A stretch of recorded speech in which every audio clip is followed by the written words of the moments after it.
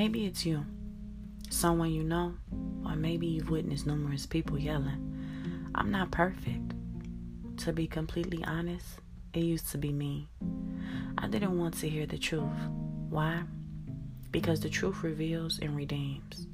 I was so used to bondage that I had no intentions on being redeemed.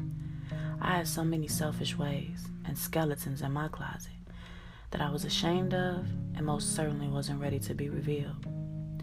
Even during those times where I did as I pleased, I knew what was right from wrong. However, I just wasn't ready to accept what I knew.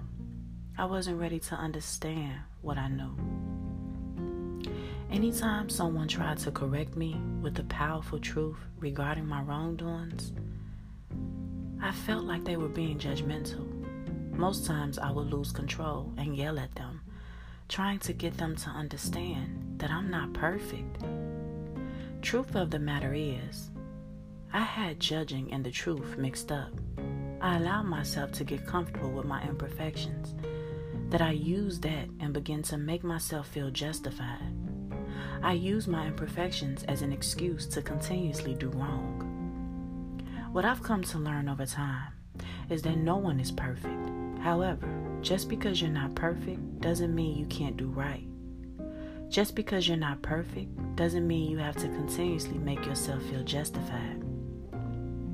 Just because you're not perfect doesn't mean you can't learn from your imperfections and make better, stable choices.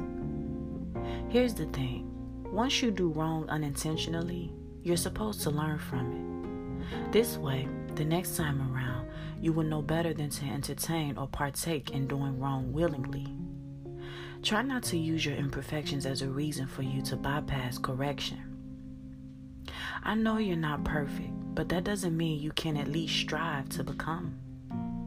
Learn and grow from your imperfections. Use your imperfections as a chance to change and be a better you, not for a chance to sit around, lack knowledge, and stay the same.